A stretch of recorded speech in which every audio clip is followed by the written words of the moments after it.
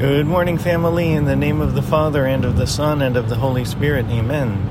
Even when it feels like my world is shaken, even when I've had all that I can take, I know you never let me go. Whoa. And even when the waters won't stop rising, even when I'm caught in the dead of a night, I know no matter how it ends, you're with me even then.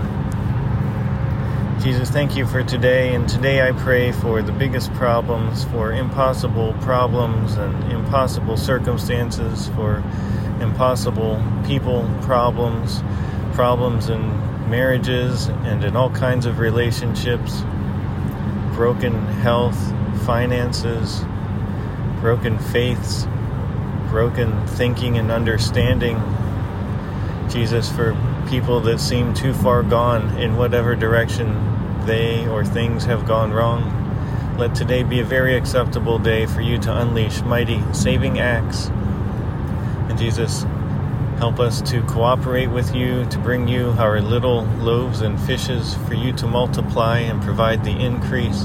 And give us this day our daily bread. Help us to hold our heads up high and to remember once again that we are sons and daughters of the Most High God. Help us to trust in you.